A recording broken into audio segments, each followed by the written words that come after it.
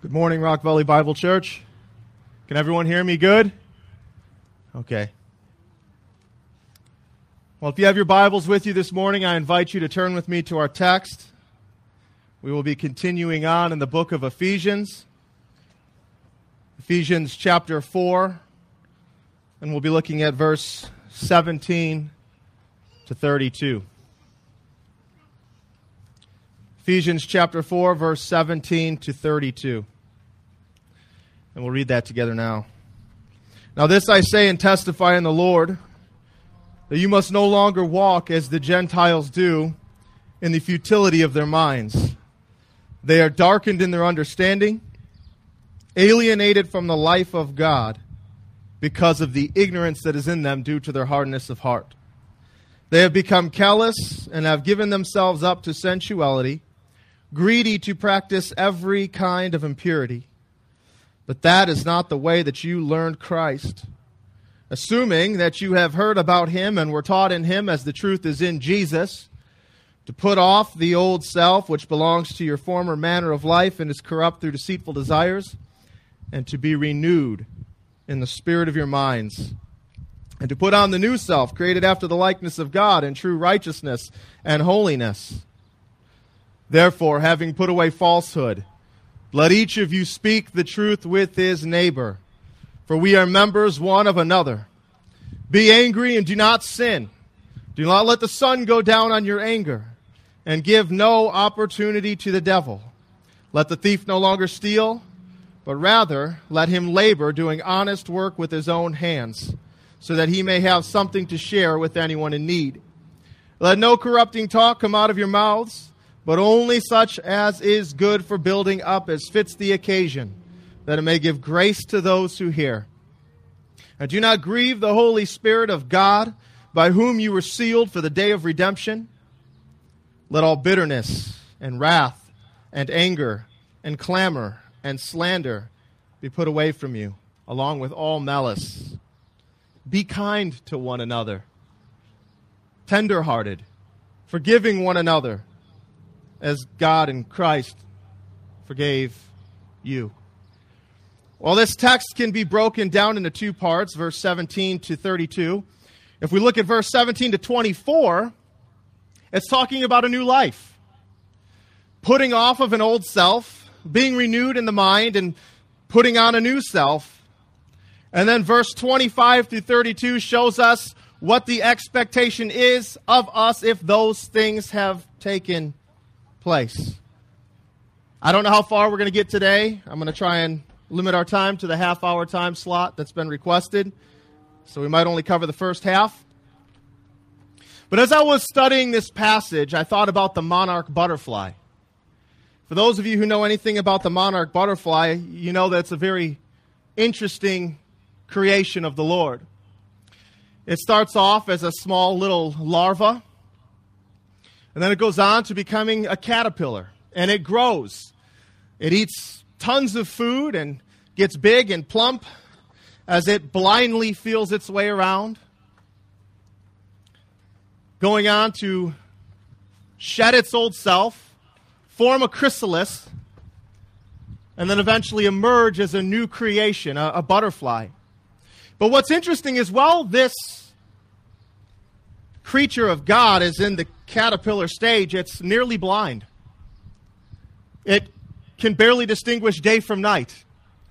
It feels its way around the best it can, and only 10% of them will go on to the chrysalis form, shedding off the self and putting on the new. But when it does, and it emerges a greater and more glorious version of itself. When it emerges as a butterfly, it then has nearly perfect eyesight. It can see much more clearly. And it's as if it has this downloaded information in it to head south towards California or Mexico. It seeks a more hospitable land. And I think about this in light of the text and in light of the Christian life, how it plays out practically. We are all born in this world in sin. And we are like the larva that goes on to be a caterpillar, gorging ourselves in worldly things. But for some of us, by the grace of God, we come to a place through the Word where we shed the old, and a renewal process takes place, and then the new comes, and we are a more glorious creation. We once were blind, feeling our way around aimlessly, but by the grace of God, we are given sight to see clearly, and we are bent on our pilgrimage to heaven. Think about that as we examine the passage, specifically when we get to verse 22 to 24. Put off the old, be renewed, and put on the new. Well, let us go to the Lord in prayer before we begin to examine this text more clearly. Father, we are all dependent on your grace, your love, your mercy. Give us eyes to see and ears to hear. Apart from you, we can do nothing. Teach us what it is to be a disciple, to name the name of the Lord, and to abide in you and to bear fruit. Help us on this journey, Father, that we might honor and glorify your name before others, that we may, in fact, be a light to the world rather than a stumbling block. Work in our midst, Lord, through the power of your Holy Spirit. Call us to the truth of your word and cause us to never waver from it, even for a moment. It's in Christ's name we pray. Amen. Well, verse 17 of the 4th chapter of Ephesians says, "Now this I say and testify in the Lord, that you must no longer walk as Gentiles do in the futility of their minds." Essentially what Paul's saying, look, I'm saying this with the authority of Christ. I'm saying this alongside of Christ, with his power. You must no longer walk as Gentiles do in the futility of their minds. Now, this might come as something strange to Gentile listeners. Well, what do you mean? We're Gentiles. How do we walk contrary to the Gentile way? Do we walk like Jews? Well, no, it's not talking about a specific nationality, whether you're a Jew or a Gentile. It's talking about walking as a Christian. To put off the Gentile ways. Now, what are the Gentile ways? We flip back to Ephesians chapter 2. We see that the Gentiles' way is to walk dead in trespasses and sins, following the course of the world, following the prince of the power of the air, the spirit at work in the sons of disobedience, living in the passions of the flesh, carrying out the desires of the body and the mind, children of wrath. And chapter 12 says, "Remember that at that time you were separated from Christ, alienated from the commonwealth of Israel." To walk like a Gentile is to walk in hostility, open hostility against God. Now, to be sure, the Jews were fully capable of doing that as well. But specifically, Paul is saying, don't walk like you did in your former manner of ignorance. These Gentiles, the way of the Gentiles, they're darkened in their understanding. They're alienated from the life of God because of the ignorance that is in them due to their hardness of heart. They're darkened, alienated, and there's this ignorance. Turn with me, if you will, back to Romans chapter 1. Romans chapter 1, and we're going to look at verse 18 to 21.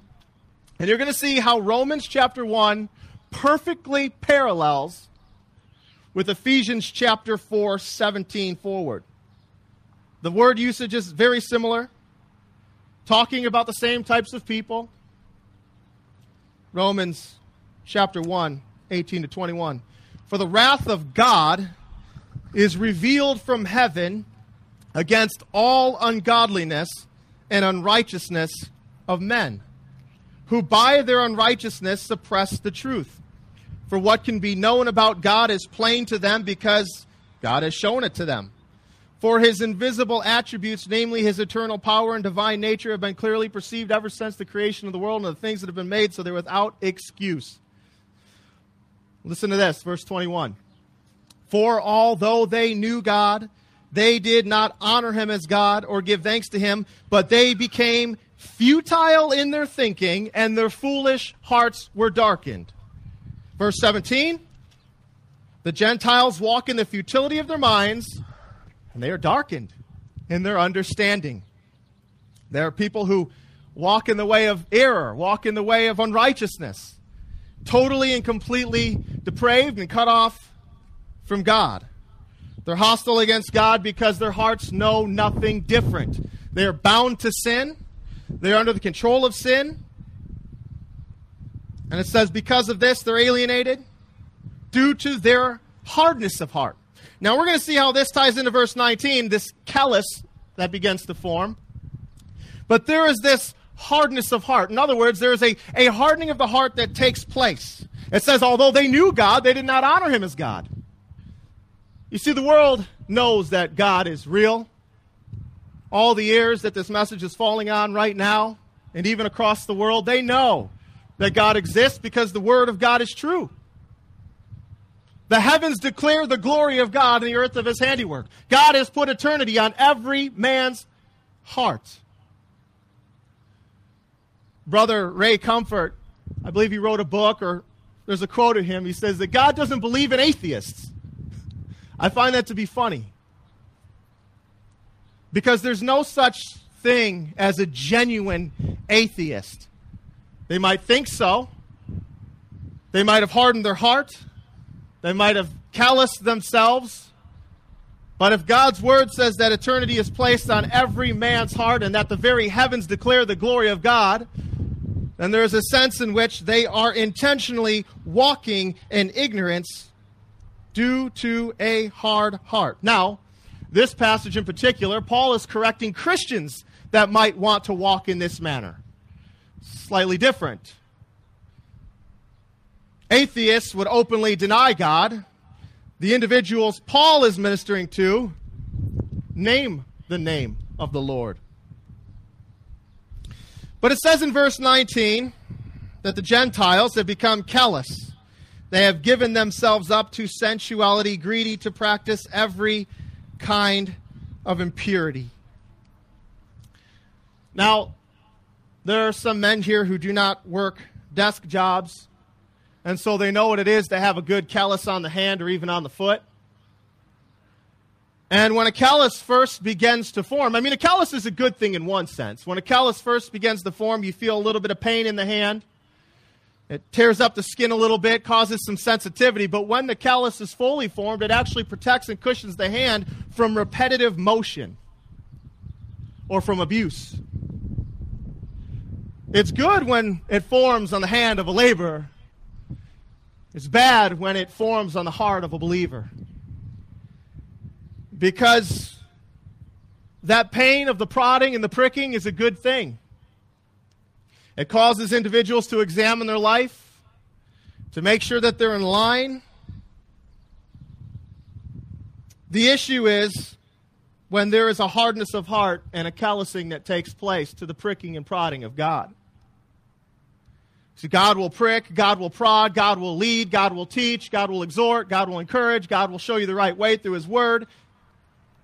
But it's up to us to obey that word.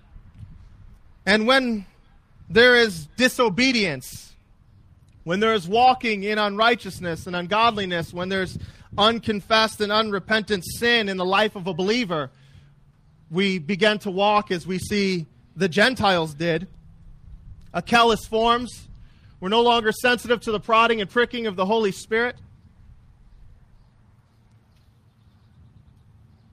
Then it says that they have given themselves up to sensuality and they're greedy to practice every kind of evil. We're going to examine this further, but first I want to point out the fact that it says they are greedy to practice every kind of impurity. That word there, greedy, is pleonoxia. And what it literally means is to covet something or to want more of something. There's a strong desire. They are greedy. So we can say it like this. They covet every kind of impurity, or they're always hungry to practice more of every kind of impurity. They're greedy for it. They're hungry for it. And this is the heart's desire outside of Christ. The heart's desire outside of Christ is greedy and hungry for unrighteousness. Even in the self-righteous person. There's been many people that many faithful ministers have evangelized to, and asking them, do you think you're a good person? They say, yeah, I'm a good person. But they negate the fact that they're greedy to practice so many forms of evil. Sure, they might not be murderers. And oftentimes that's their excuse. I've never killed anyone. But they are practicers of lawlessness. Because the human heart will always be greedy for evil. Now let's go back to Romans chapter 1 again. And we're going to look at verse 24 forward. Now listen, verse 19 of Ephesians, you don't have to go back, I'm going to read it. They have become callous and have given themselves up to sensuality. Verse 24 of Romans chapter 1, therefore God gave them up to the lusts of their hearts, to impurity, to the dishonoring of their bodies among themselves, because they exchanged the truth about God for a lie and worshipped and served the creature rather than the Creator, who is blessed forever. Amen. In other words, they worshiped themselves and the work of their own hands. God is, through His Word, going to say it again. For this reason, God gave them up to dishonorable passions. Now keep your finger there. I want to go back to Ephesians. They have become callous and have given themselves up. This is often what happens when the heart becomes callous. You give yourself over into the hands of another. But the first thing Paul mentions here is sensuality. They've given themselves up to sensuality. Sensuality is directly correlated with sexuality. For this reason, God gave them up. They gave themselves up. God gave them up to dishonorable passions, for their women exchanged natural relations for those that are contrary to nature. And the men likewise gave up natural relations with women and were consumed with passion for one another, men committing shameless acts with men and receiving in themselves the due penalty for their error. And since they did not see it fit to acknowledge God, here it is again, God gave them up to a debased mind to do what ought not to be done.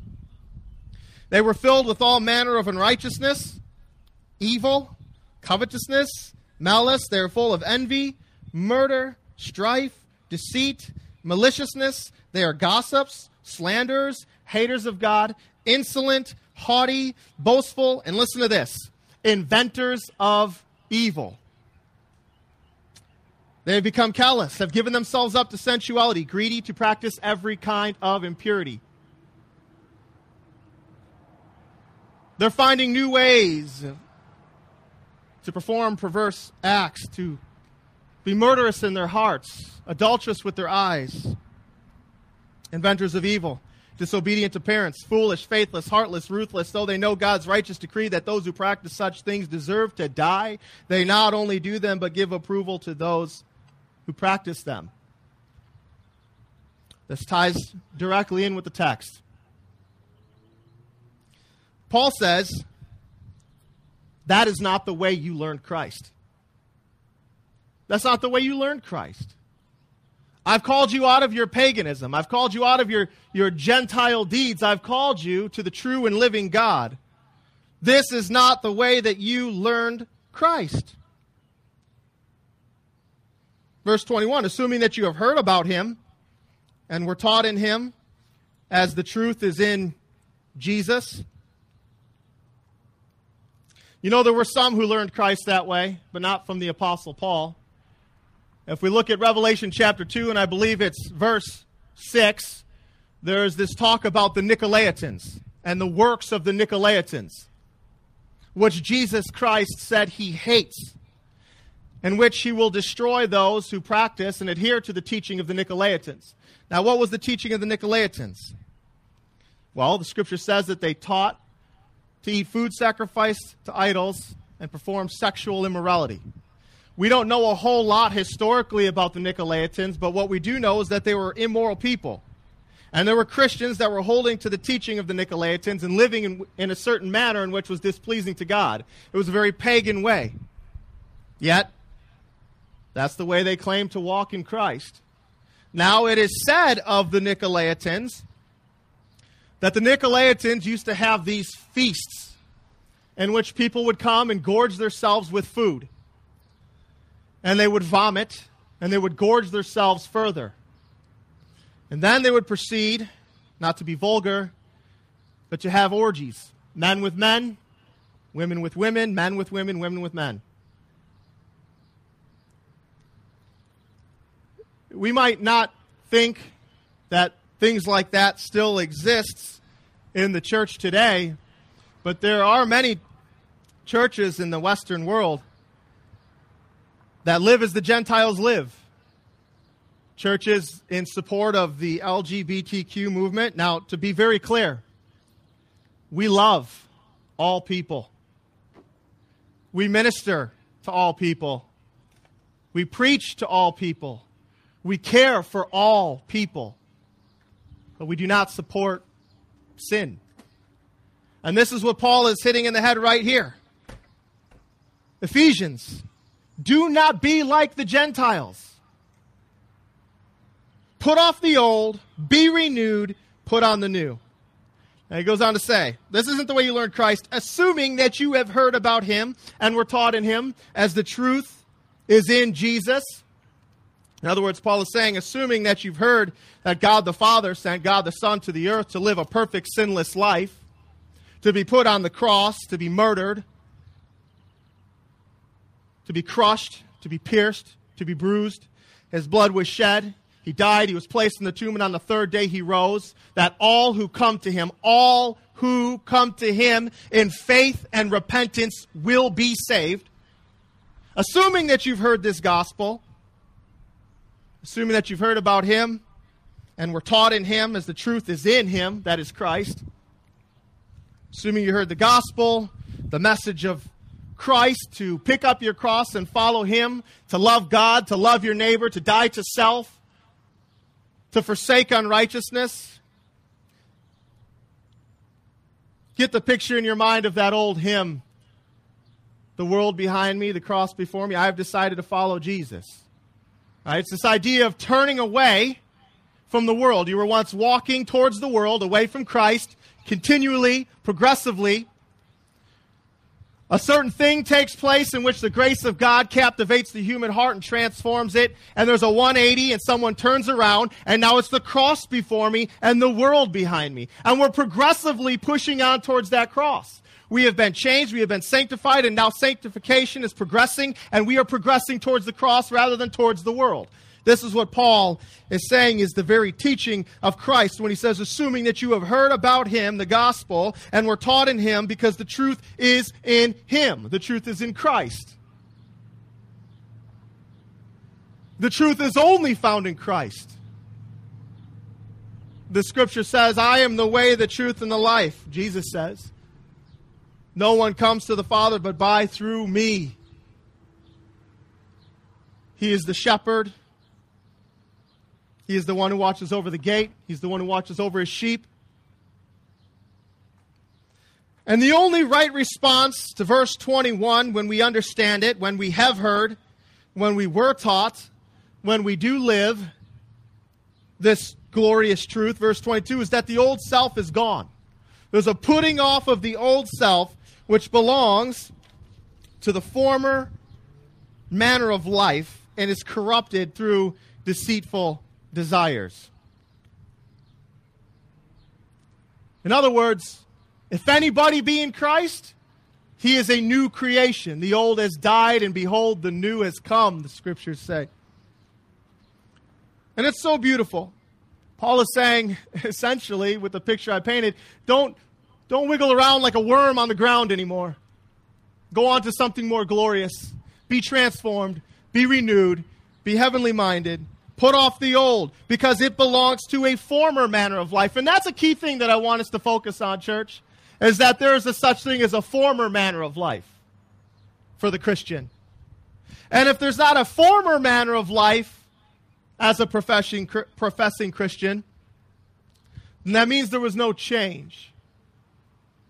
But the scriptures here call for a definitive change. A new way of life, a new way of thinking, a new way of walking, a new way of loving. Put off the old. Do away with it. It held you captive. It held you bound to sin. Romans 6:15 through 16 says, what then? Are we to sin because we're not under the law but under grace? By no means. Do you not know that if you present yourselves to anyone as obedient slaves, you are slaves to the one whom you obey, either of sin, which leads to death, or of obedience, which leads to righteousness? The former manner of life is just that, a former manner of life, because that old life keeps you bound and captive to sin. You cannot break free from it aside from death. The scriptures say one must die to self, be born again, believe the gospel, be made new. Paul says, put this off. It's corrupt. It's corrupt through deceitful desire. That's interesting. The desires themselves in a former individual are called deceitful desires. Why? Because they trick you. I've heard it said that sin will offer and promise more than it can deliver. It'll lead you further than you wanted to go. And at the end, it'll bring forth death. Those who have not shed off the old man are bound. And the only way to be unbound is through faith in Christ, to follow the cross, to follow Christ, to die to self. Then, when there is death to self, there is a renewal in the spirit of our minds. A man who has died to his former ways, who does not live in his former ways, is given a new mind and a new heart. Now, the word renewed here doesn't mean like when you check a book out from the library and you want to keep it longer, so you renew it. No, that's not what Paul's saying. You don't want to keep it longer.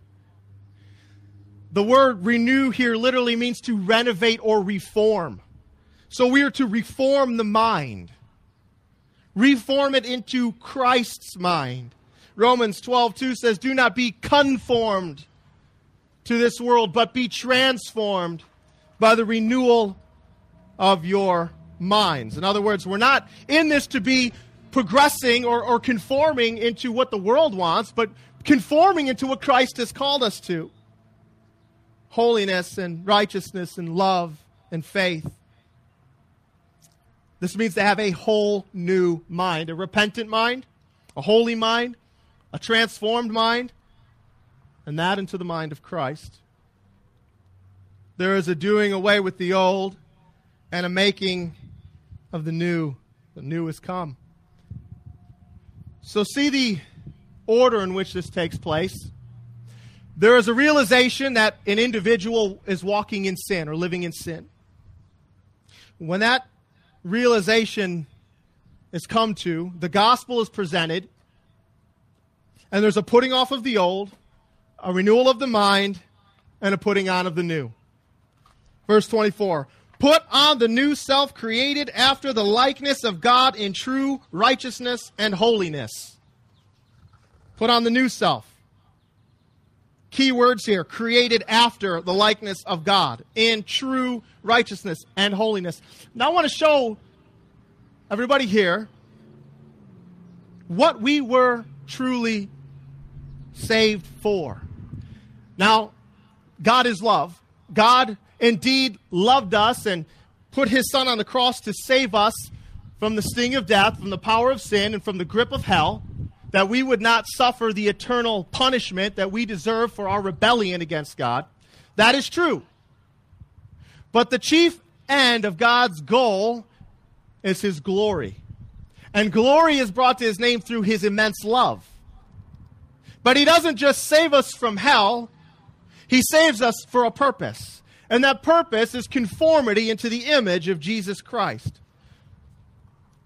Romans chapter 8, and you don't have to turn there with me. Romans chapter 8, verse 29. I want you to listen to these words carefully in regards to putting on a new self created after the likeness of God in true righteousness and holiness. Listen to these words that the Apostle Paul penned.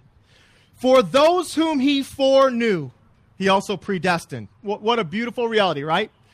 We know that we are saved by the glory and grace of God and his sovereign hand and sovereign predestination. But listen to what comes next. To be conformed to the image of his Son. We were saved. We were predestined. It doesn't mention anything about hell. It says to be conformed to the image of his Son. Why?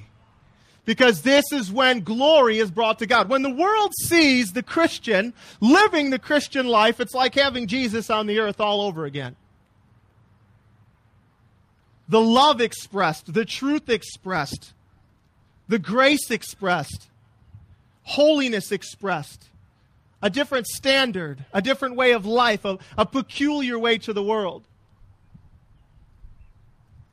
Then again, we go to Ephesians chapter 1, and we look at verse 4. It's going to echo Paul's previous statement in Romans 8. God chose us in him before the foundation of the world. Again, glorious doctrine. But why? That we should be holy and blameless before him. Now that's twofold. We know that we are the righteousness of Christ, correct? We bring nothing to the cross but our broken selves with our hands out, saying, Father, save me by grace through faith in Christ. And he is faithful to do it, but he is the one who worked you to do it. And when you do it, it is on to good works. It is on to a righteous and holy life in Christ. Put on the new self, created after the likeness of God, in true righteousness and holiness. Now listen, everything in a natural man will resist this spiritual truth. This is something that has to be done from above. This is a glorious working of God. And he can work it in everybody's life on planet Earth who's willing to come to the cross in repentance and faith. God is faithful to save. He will turn away no one who comes to him seeking salvation. Not one. And what's beautiful is that there are three different types of people here right now. Three different types of people. You got people who are here right now who hear the word and are unregenerate, and they know that they're unregenerate. They know it. And I've said this before. Then you have individuals here who might think that they're regenerate, but they're unregenerate. And then you have people here who know that they are regenerate, and they are regenerate. This is almost always the case in a mixed crowd. Almost always the case. But what's beautiful is that this message preaches to every single one of those individuals in love. Because it calls. For those who are not saved, it calls. And it beckons you, come. Come to the cross. Believe the cross. Believe the message of the cross. Believe in Christ. Put your trust in him and be saved. Let today be the day of salvation. And then rejoice and be glad in it. Take his yoke upon you, for his yoke is easy and his burden is light. He will surely save you. You see what it is to walk as a Gentile, and you could say, that is definitely me. I'm dead in my trespasses and sins. I follow the course of the world. I follow the prince of the power of the air. I carry out the desires of the flesh, the desires of the body and the mind. So you know. Don't stay in that place. There's absolutely no reason to stay in that place. When Christ has offered such a beautiful salvation through the cross, to come to him in faith, to put your trust in him and so be saved, don't delay. No man is guaranteed tomorrow. And I think that's a very sobering reality. No one is guaranteed tomorrow. Then you have those who believe that they're saved, that are not saved because they have calloused their heart according to the Scripture. Not according to me, according to the Word of God. They have calloused their hearts. They have practiced their sin. They have been deceived into believing that their sins are not that bad, or that they'll confess them and repent later on. But they give in to them and they pull you further and further away. And Christ, in His Word, says, that's not the way you learned Christ. Today, put off the old, have a renewed mind, and put on the new, created after the likeness of God in true righteousness and holiness. He will not turn you away. He will give you the strength to do it.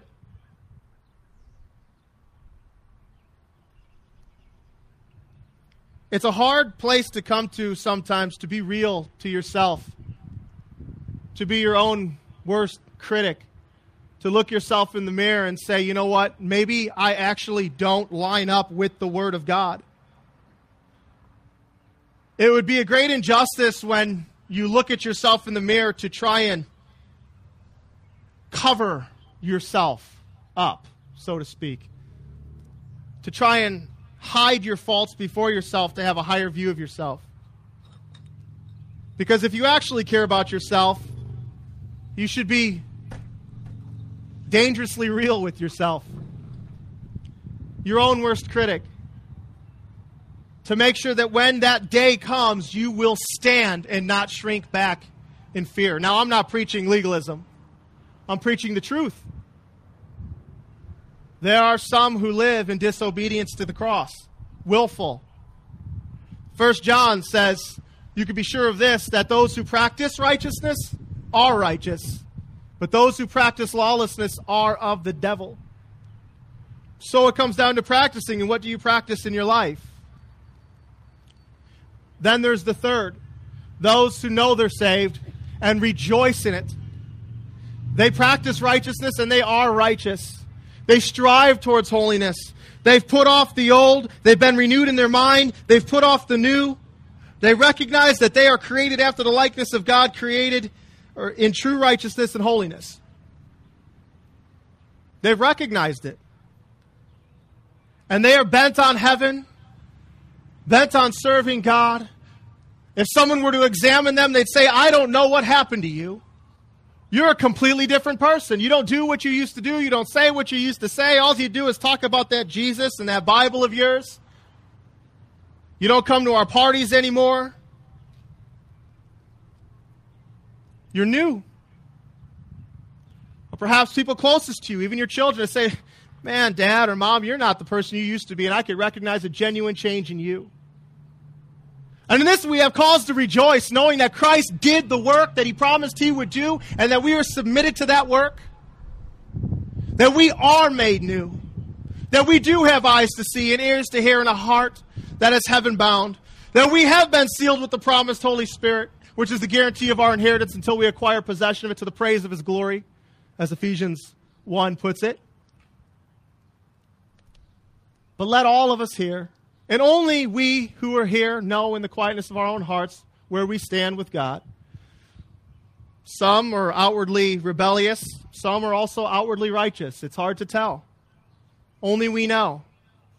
But let this word minister to all of our hearts, to lead us all in truth, to show us all where we should go and what we should rejoice in. And let us rejoice in God, who has given us such amazing grace. Let's go to the Lord in prayer.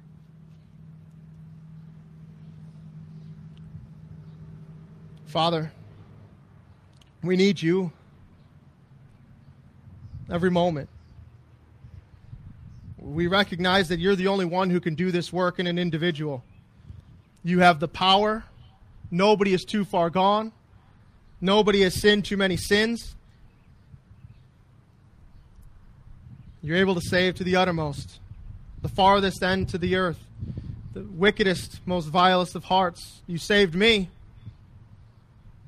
You can save anyone.